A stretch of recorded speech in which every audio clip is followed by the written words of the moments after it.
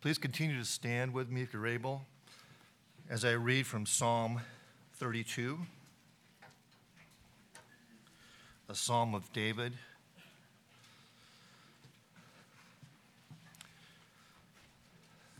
Psalm 32. Blessed is the one in whose transgression is forgiven, whose sin is covered. Blessed is the man against whom the Lord counts no iniquity, and whose spirit there is no deceit. For when I kept silent, my bones wasted away, through my groaning all day long. For night and day your hand was heavy upon me. My strength was dried up as by the heat of summer. I acknowledged my sin to you, and I did not cover my iniquity. I said, I will confess my transgressions to the Lord, and you forgave the iniquity of my sin. Therefore, let everyone who is godly offer prayer to you at a time when you may be found. Surely in the great rush of waters, they shall not reach him. You are a hiding place for me. You preserve me from trouble. You surround me with shouts of deliverance. I will instruct you and teach you in the way you should go. I will counsel you with my eye upon you. Be not like a horse or a mule without understanding, which must be curbed with bit and bridle, or it will not stay near you. Many are the sorrows of the wicked, but the steadfast love surrounds the one who trusts in the Lord. Be glad in the Lord and rejoice, O righteous, and shout for joy, all you upright in heart. Here ends the reading of God's word. Please be seated. As I said, continuing in a series on forgiveness. And here this morning, blessed are the forgiven. Let's pray and prepare to hear from the Lord this morning. Father, again, we come before you. Lord, we ask that you would enable us to see more greatly the cross of Christ, the provision for forgiveness. We ask it in his name. Amen. People in this world, they seek all manner of things and experiences in order to bring joy and happiness into their lives. I mean, how much money is spent every day upon events, things, and opportunities by which people think they might obtain joy, happiness. And yet, no matter what you might add to your life, or what possessions you might obtain, if you stand condemned before a holy and just God, it doesn't matter what you have, what you've done, where you've been, it is all for naught. Conversely, for all who have been brought out of the category of condemnation and into the category of no condemnation, through faith and trust in Jesus Christ, there's something about life in the church that is very joyous, very happy. The fruit of a resolute sense, a deep, resolute sense of settled security is joy. Fruit of the Holy Spirit. Joy. Knowing that our eternity is settled. That we have no fear of death.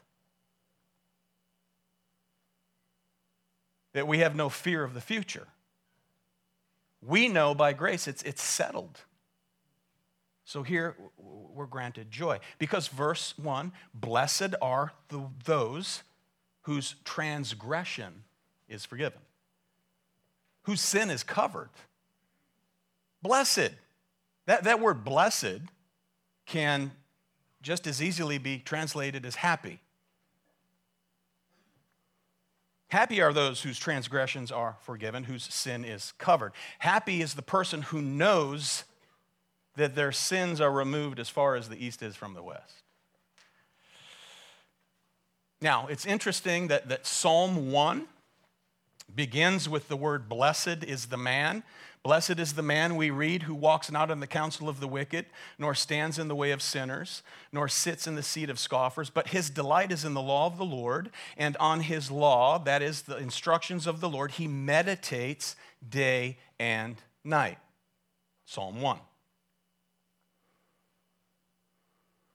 It's not until 31 Psalms later that the psalmist opens with the word blessed. Again, here in Psalm 32. Blessed is the one whose transgression is forgiven. Now in Psalm 1, the blessing is linked to the intimate relationship and communion of the believer with God. In Psalm 32, we're reminded of the dreadful effect of unconfessed, unrepentant sin in the believer's life, followed by a very liberating discovery of sin that is truthfully acknowledged before God with a repentant heart. Because sometimes we as believers, those who are in Christ, we lose the sense of what a great thing it is to be a Christian. When the joy and the radiance of this life, the fruit of joyful blessing, is dried up, zapped. The reason for the blessing in Psalm 32 has to do with forgiveness and repentance. Forgiveness and repentance. Two wings of the same plane that keep the life of faith in flight. Two wings of the same plane that keep the life of faith in flight. Forgiveness and repentance. In other words, repentance is not a one and done occurrence. Right? When we come to faith in Jesus Christ, we repent of our rebellion and we put our faith and trust in Jesus Christ according to his grace. No, repentance is part and parcel to the Christian life. Has anyone repented today? When the wing of repentance has fallen from the plane, if you will, a hard crash is inevitable.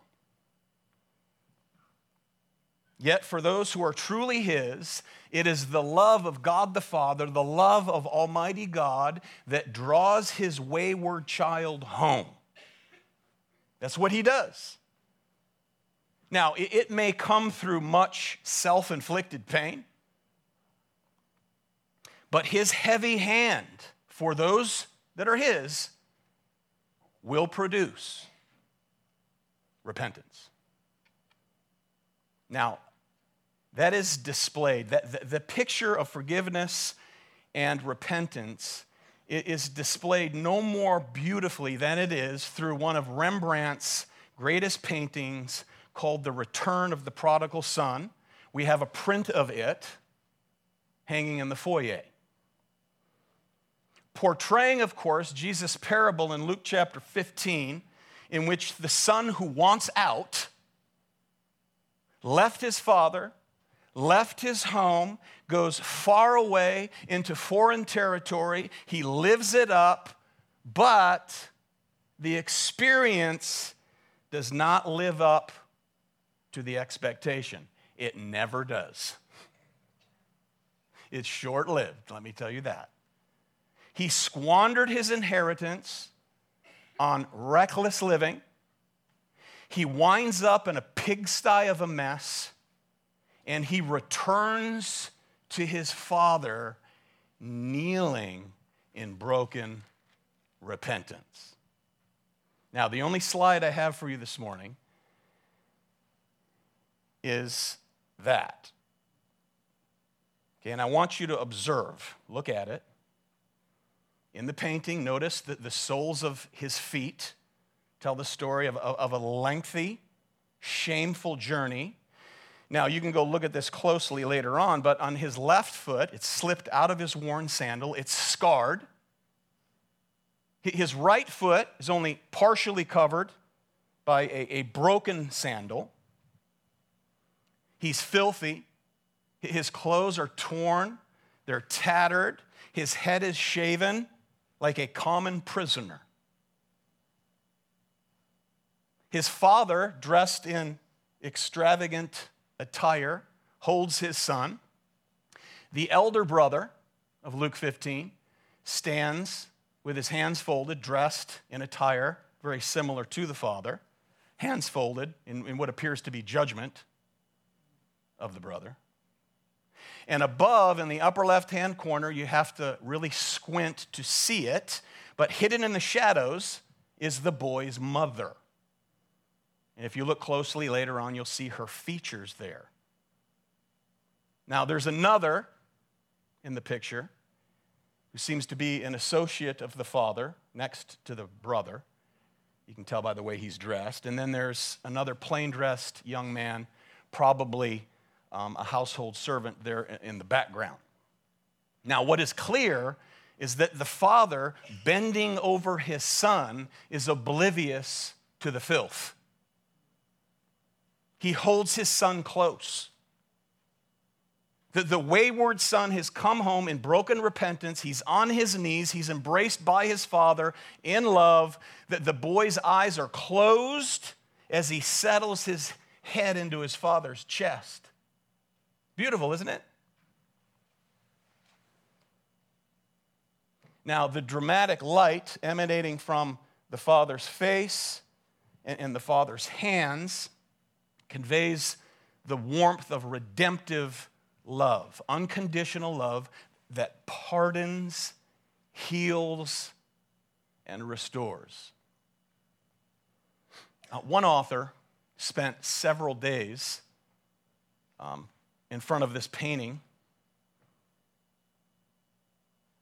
and he noticed something about the hands. He takes special note, and I'm just quoting now. The two are quite different. The father's left hand touching the son's shoulder is strong and muscular. The fingers are spread out and cover a large part of the prodigal son's shoulder and back. I can see a certain pressure, he says, especially in the thumb. That hand seems not only to touch, but with its strength also to hold. Even though there is a gentleness in the way the father's left hand touches his son, it is not without a firm grip. How different, he says, is the father's right hand. This hand does not hold or grasp. It is refined, soft, more feminine looking, very tender. The fingers are close to each other. They have an elegant quality. It lies gently upon the son's shoulder. It wants to caress and to offer consolation and comfort. End of quote. A powerful depiction of forgiveness and repentance. Amen? Now, Psalm 32 speaks of sorrow for sin and the joy which comes when we confess and repent of our sins to the Lord who has forgiven us. Amen? This is what we'll see here this morning. Now, Psalm 32, you can take that down, thank you. Psalm 32 is connected to Psalm 51. After David was confronted by Nathan the prophet, which we studied back in 2 Samuel 12 a few weeks ago, and that was with regard to his adultery with Bathsheba and his plot in killing her husband Uriah. You hear David cry out to the Lord in Psalm 51, and here in Psalm 32, it serves as a more reflective psalm of David. That is, contemplating his experience during that time of unrepentant sin. As he kept silent about his sin, as he suppressed it, he describes how it affected him mentally, emotionally, and physically. That's what we're going to see. I want you to notice first the overwhelming joy of the forgiveness of sin. And notice David provides us with the anatomy of sin in verses 1 and 2, the anatomy of sin. Verse 1, blessed is the one whose transgression is forgiven, whose sin is covered. We talk about the anatomy of sin. What we're talking about, what is transgression? What is sin? What is iniquity? What is deceit? The anatomy of sin. First, he speaks of his sin as covered, and that's often a picture throughout Scripture of salvation itself. It's covered. God's first act of grace after the fall, Adam and Eve tried to cover themselves. What does God provide? Covering. Covering. Fig leaves won't do it. He covers their shame. He covers their nakedness. That's why we sing, by the way, the Lord of our shame. He covers our shame. Now, transgression here refers to an act of rebellion, revolt against Almighty God. It's rejection of God's rightful authority, saying, no, I will not submit to your way. I will not submit to your law and to your word. It's to cross the line. It's to defiantly step over the boundary. That's transgression. And here he says, blessed is the one whose transgression is forgiven. He goes on, he says, blessed is the one whose sin is covered. Now, sin means missing the mark, falling short of the goal. Failure to live up to God's intention. It's utter failure to come even close to God's standard. As an illustration, you can think of the sport basketball. And let's just say you're out there dribbling and you want to take, you're going to take a 3-point shot from the outside line and you shoot and it doesn't even make it to the rim.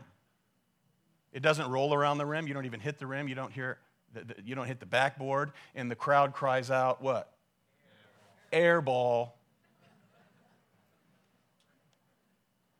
Sin is the air ball of your life in the failure to come even close to God's standard. You completely miss the rim. And outside of Christ, your life and mine is that continual air ball. So transgression, stepping over the line. Sin, missing the mark. Verse 2, blessed is the man against whom the Lord counts no iniquity. Iniquity. It means twisted, distorted perversity. It's to contort something out of its original form. It's when something is wrung, W-R-U-N-G, something is wrung out of its original shape. I've told the story about, in context to this, changing an aluminum screen window in my home, and I yanked on it, and now it has a dent in it. It's wrung out of its original shape. There's nothing I can do to fix it without, short of replacing it. It's wrung out of shape. It reminds me of this verse every time I look at it. In other words, the iniquity of our nature is twisted, it's contorted, it's wrung out of its proper shape, it's twisted, turned, perverted. Iniquity. And then deceit. Notice, blessed is the man whom the Lord counts no iniquity, and whose spirit there is no deceit. Deceit is the cover-up.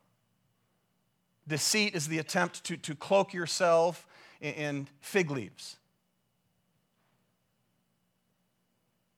It's excusing or projecting blame on others. It's never my fault.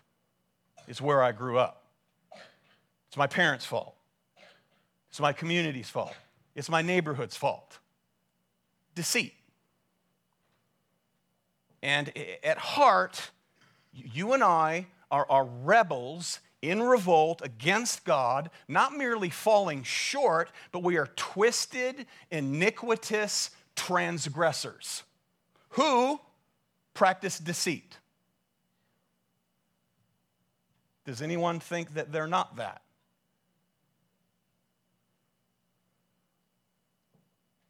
That is what I am outside of the grace of God in Christ Jesus. That's what everybody is outside of the grace that is in Christ Jesus. So to understand the joy and happiness of forgiveness, it's necessary that you realize what it is you're forgiven of.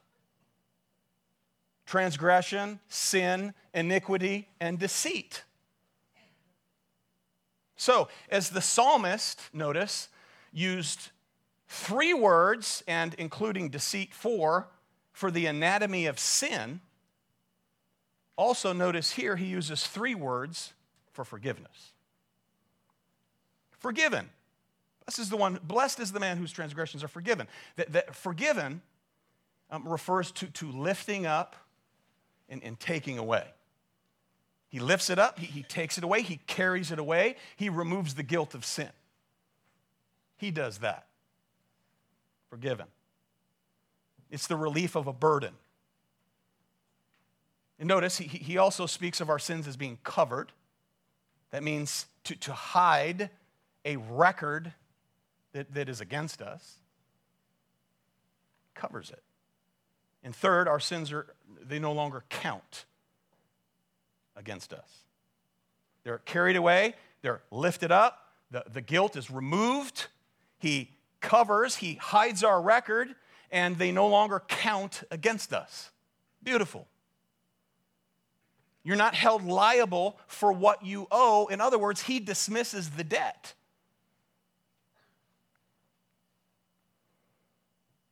Friends, there's no way to know this about God unless he reveals it about himself. You wouldn't think of God like this without divine revelation. You would think of him in your guilt of being ready to what? Crush you. And he is if you're in the category of condemnation. But it's been lifted up and taken away if you've been moved to the category of no condemnation. So if the burden is lifted, the question is, who carries it? Who carries the burden? 1 Peter chapter 2, verse 24 tells us, he himself, Christ, bore our sins in his body on the tree. He lifted the burden. So if the record is erased, how is it done? Colossians 2, verse 14, referring to Christ and his death on the cross, by canceling the record of debt that stood against us. He canceled it. Nailed it to the cross. So if he dismisses a debt, who pays for it? Isaiah 53, verse 6. The Lord has laid on him the iniquity, the perversity, the twistedness of us all. Christ lifts the burden. Christ lifts the burden. God sent his son. The record is erased. The dismissal of the debt paid through the finished work of Christ. Now, next, David teaches us the mercy of misery. Did you catch that? The mercy of misery with regard to unconfessed sin. Now, here, David goes on and he rehearses his unrepentant past. After he committed this sin with Bathsheba, killing Uriah, trying to cover his tracks, he went upward of a year without repenting and confessing this sin to the Lord. Verse 3, for when I kept silent, my bones wasted away through my groaning all day long. He says, look, I kept it in, I tried to cover it, I didn't divulge it, and then a physical manifestation of how his guilt affected him was made clear to him. He tried to suppress it. It was this constant emotional, internal torture as he tried to hold down the reality of his guilt. And he went silent. He went silent. When I kept silent, I wasted away inside. You ever been there? Now, silence for some is the silence of neglect. You just stop saying sorry. You just stop saying and crying out, please forgive me. You're no longer on speaking terms with God. Now, at one time, it was a cherished privilege. That's how you understood it. But you're no longer on speaking terms with God. Question: do you talk to God?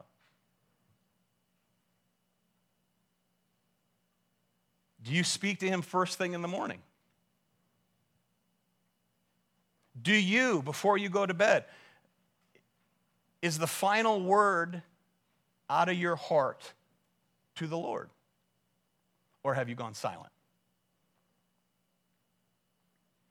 Now, others suffer from the silence of despair. Talking about Christians. They're paralyzed by it. They think that forgiveness is possible through Christ Jesus, who died on the cross, but not for me. Despair.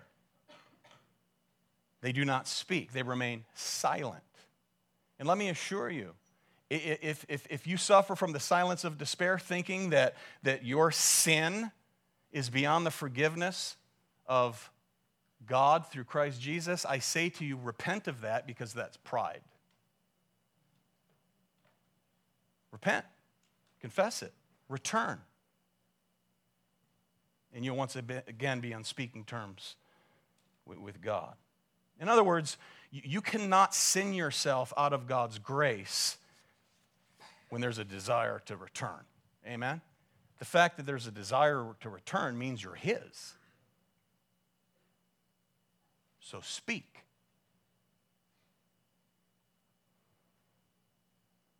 Now, David is silent, and sometimes suppressed guilt that has gone unconfessed for some period of time. It's covered over. It's ignored. Will show itself by way of emotional and physical symptoms. And David says, that's exactly what happened to me. Notice verse 4. For day and night, your hand was heavy upon me. My strength, my kingly vigor was dried up like the summer heat. So heavy guilt for David caused insomnia. His wheels were constantly turning. He couldn't shut it off. He's tormented within. He says, your hand was like a weight coming down from above. It's like being in a divine pressure cooker. Season of unconfessed, unrepentant sin. He's withering away. His vitality is dried up. No energy, physically, emotionally stressed.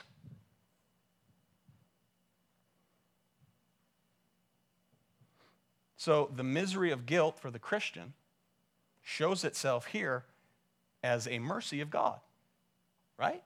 If you've ever been here where David has been, and you've been miserable like this in a season of unconfessed, unrepentant sin, this is an act of God's mercy. It's mercy. David says it was your hand that was upon me night and day. God did this in order to flush me out, in order to chase me out of the woods of my hiding. He'll chase you out. He'll come after you, the hound of heaven. David says basically, when I would wake up in the morning, He was there. It hit me. I go to bed at night, it hit me again. I'd wake up in the middle of the night, and there He was. He'd hit me again when I kept silent. Now, had David gone to a psychiatrist or a physical therapist for this ailment, they would have treated the symptoms, missing the cause. This is putting a Band-Aid on it. Now, the world, they might diagnose David with some kind of disorder, give him some pills, manic depressive. Who's not in this condition?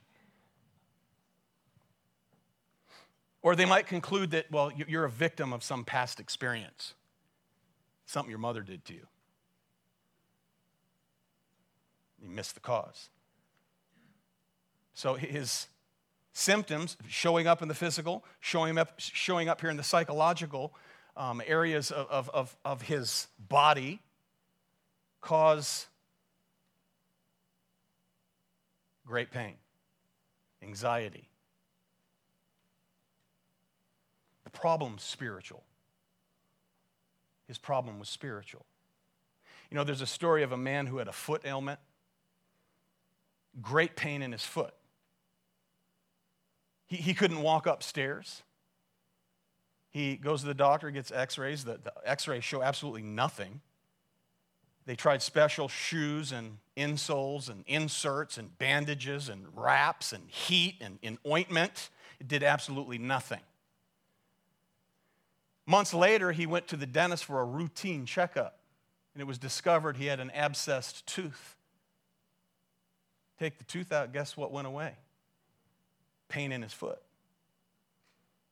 Something with the nerve.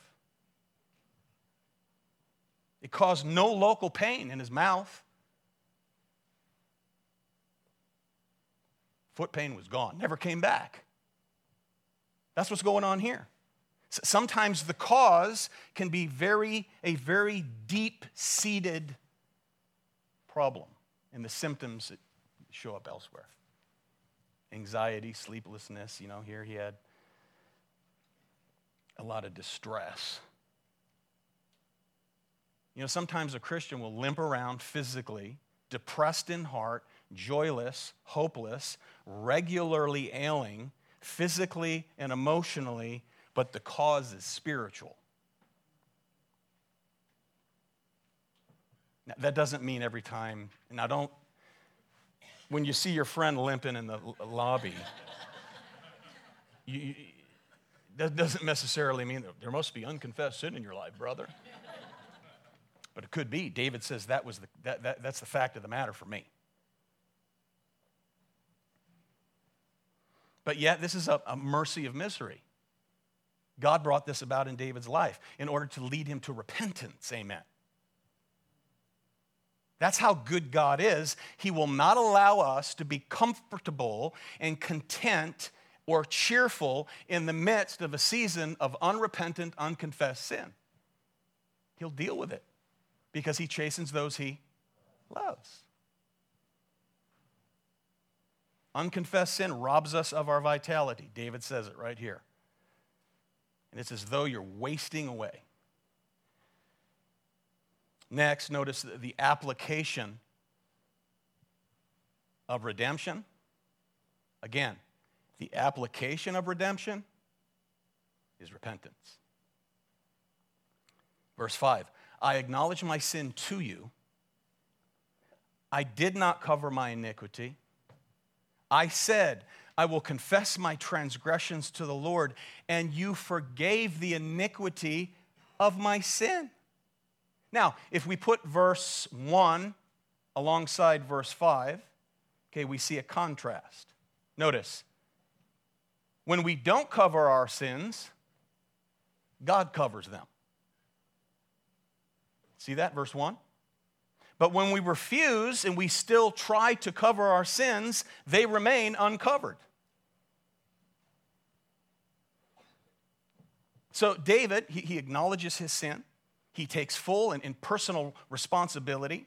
He makes them known. God already knew them. You're not telling him something he doesn't know. God knows every detail. And David here, he no longer covers them up. His sins are now exposed. Open confession before God. Sin, iniquity, transgressions, deceit, that which he did with Bathsheba. So here you have sin, iniquity, and transgression. Spurgeon, in this text, he refers to this, and I quote, he wants to see the silencing of this three-headed dog at the gates of hell. He wants to silence this three-headed dog by way of confession. Sin, iniquity, transgression. You, he said, that's emphatic, you forgave the iniquity of my sin. So the significance of forgiveness comes from the deep mercy of a very kind, compassionate, loving, merciful God. It doesn't come by way of repentance and confession. It comes from a merciful God. Amen? Forgiveness is the fruit of forgiveness, not the root. Or I should say, repentance is the fruit of forgiveness, not the root. In other words, confession doesn't earn God's forgiveness, amen? He pays for it. He earned it for you. So it's not the cause, it's the condition. Repentance is the condition of forgiveness. God initiates.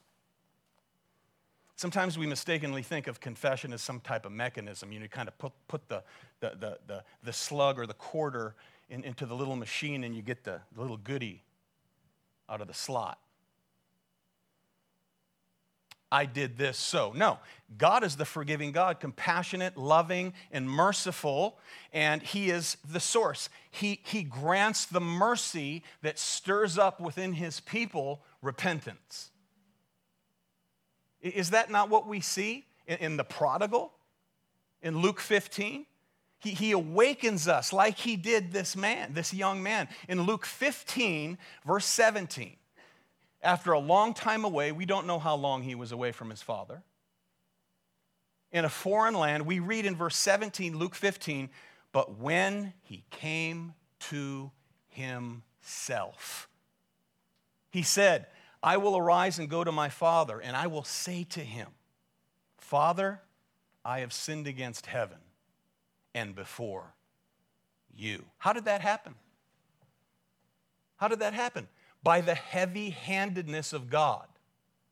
The mercy of misery. The Father laid His hand heavily on the life of the prodigal, heavily upon the heart of the prodigal, and in due course, He, by the Spirit of God, basically will say to the heart of the one in a foreign land, get up, get out, get on, go home. It's God's doing. The mercy of misery. Now, obstinate resistance to Almighty God, David says it will render you zapped of vigor, strength, physically, mentally, emotionally, and materially. Such was the case with the prodigal son, amen? So repentance is the product of God's forgiving love. Therefore, verse 6, let everyone who is godly offer prayer to you at a time when you may be found. Surely in the rush of great waters they shall not reach him. You are a hiding place for me. You preserve me from trouble. You surround me with shouts of deliverance. Ultimately, God's merciful forgiveness rescues us from the flood of God's wrath. The flood waters of God's wrath. Notice the use of metaphors. Verse 4, dried up. Verse 6, a rush of great waters.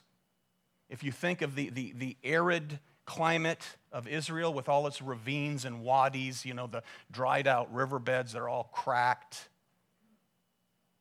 parched. That's what they do in the dry season. They dry up and they dry out. And at the beginning of the rainy seasons, the floodwaters, they come down off the mountains and they create this force, rushing waters, flood waters. And the picture is that without God's pardon, dried up as we are, we'll be consumed by the waves of his wrath, the storm of his wrath. You see that in Sermon on the Mount. 2 homes, right? Built out of the same materials. They look the same from the outside, but when the floodwaters come, what's revealed? What they were built upon. It's the foundation. Christ is our foundation. So here, David's exhortation for God's people, he teaches us here that although Almighty God is always near to those who are his own, he's always near, there are special times when he may be found. That is, he gives us wisdom to figure out why he seems so far away. That's what he does with David. And not confessing and repenting will lead us to this aching, this groaning condition described back in verses 3 and 4. Can you imagine walking by David's palace at this time? Groaning. You ever been there where you can't put a sentence together? All you can do is groan. There are times in your life where you know, I should be saying, I'm sorry. Oh, I know that. Do you know that? There are times something must be said, and you go silent. And the convicting hand of God comes upon you, and all you can do is, oh, you groan. Lord God, have mercy upon me.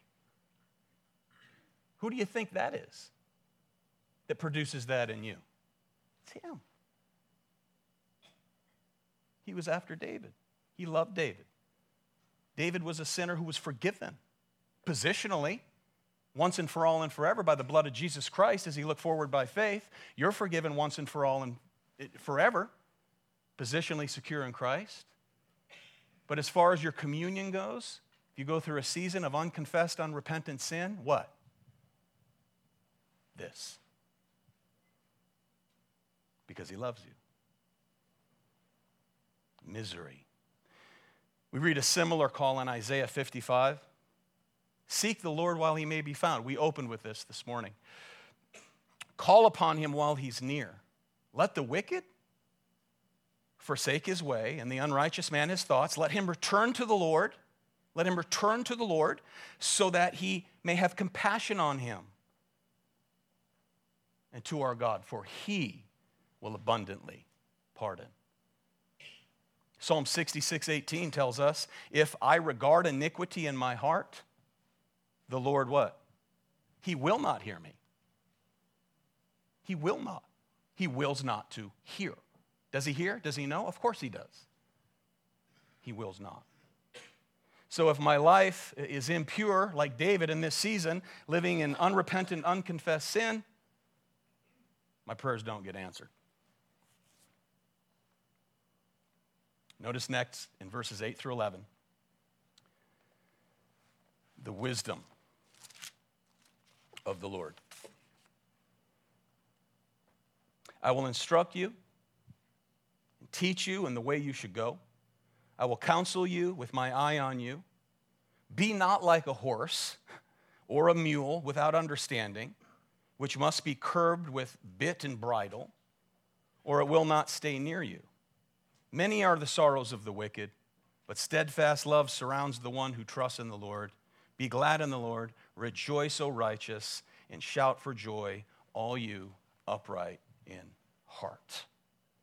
Now, in verse 8, we come to the main point of the psalm. It's the middle of a chiastic structure, a chiasm. You read, you work your way down from the top to the middle, and you read from the end and back, and you get to this central verse. You get to the center, and we find the conclusion. We find the main point. Verse 8, I will instruct you and teach you in the way you should go. I will counsel you with my eye upon you. Now, it's written there as though God is speaking. David still, he might be speaking here, but it's written as though Yahweh is speaking. He will counsel us through his word. His eye, metaphorically speaking, is upon us. In other words, God is ever attentive to his people. He watches over them. That's the lesson David wants to drive home. So we may sleep, we may slumber, we may lose interest, but if you're his, guess what? He doesn't go silent on you for more than a season. Beautiful. Verse 9, don't be a stubborn mule. David says, be sensitive to the Lord. Keep short accounts with him upon conviction.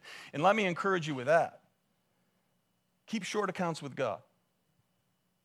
When you sin in your mind and your heart, confess it, repent, and keep on walking, amen? Because the Spirit's at work in you. The living God. So if David is still speaking in verse 9, he's saying, don't be that mule that God has to put through this process because it's painful. It's painful.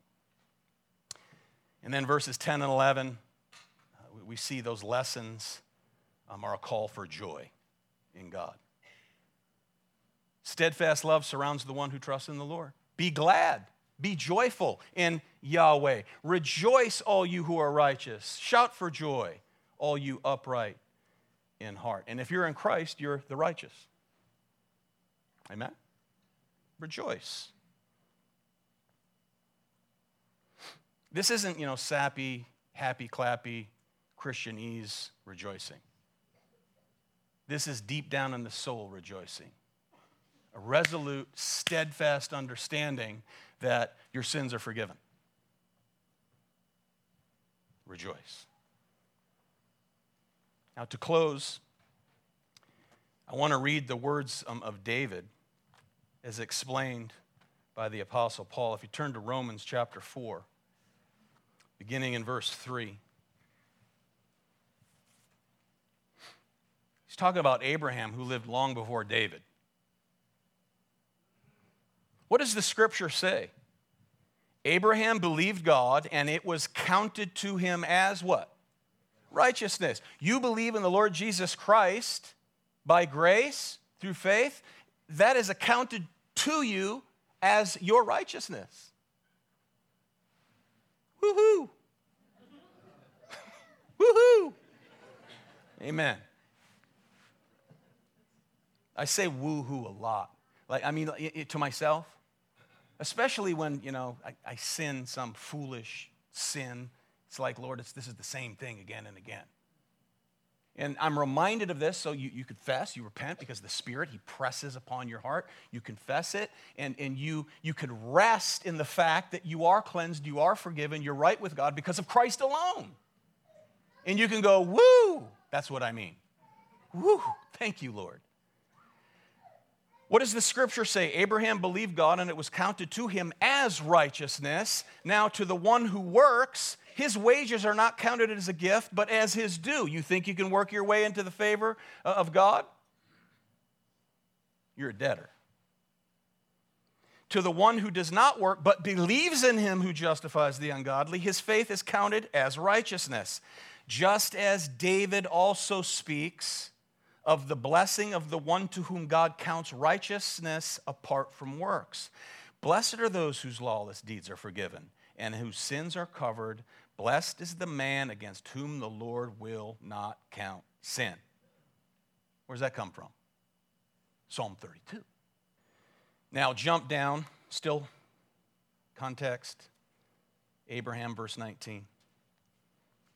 Now, he did not weaken in faith when he considered his own body, which was as good as dead, since he was about 100 years old, or when he considered the barrenness of Sarah's womb. God promised that they would have a son. They were old. No distrust made him waver concerning the promise of God, but he grew strong in his faith as he gave glory to God, fully convinced that God was able to do what he had promised. Did he waver in that time, by the way? Did he? Yes, he did. Yes, he did. The result of which was Ishmael.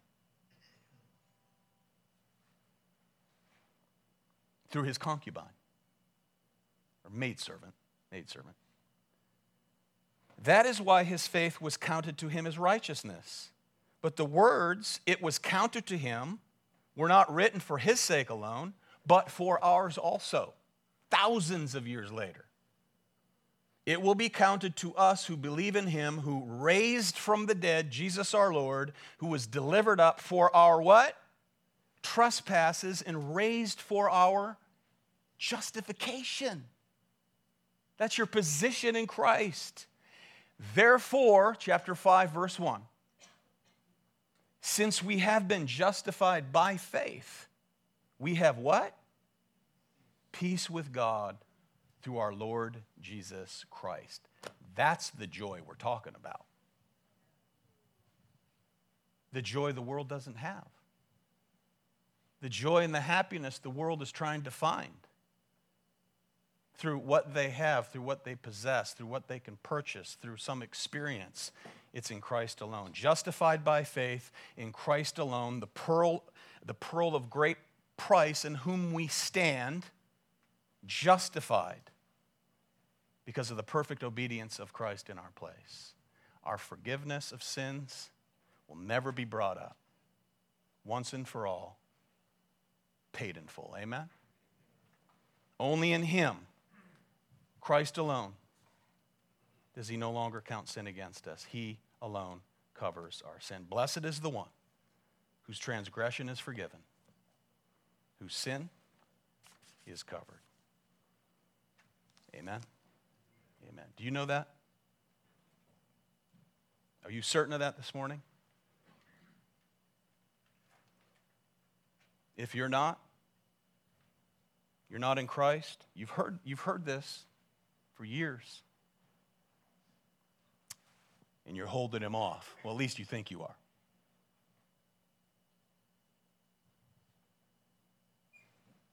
Come to Christ, repent of your unbelief, embrace him by faith, and you will be saved from his river of wrath, assured of his forgiveness for you. Come to faith and be saved according to his grace. Father, we thank you for your word. And Lord, as we studied a few weeks ago,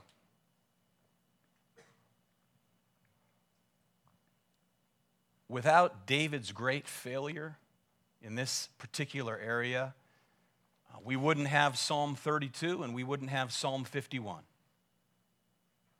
So according to your sovereign rule and reign, as a forgiven man of God, he went through a very dark, dismal season for which these many, many years later minister to us so greatly. Lord, help us to embrace these truths by faith.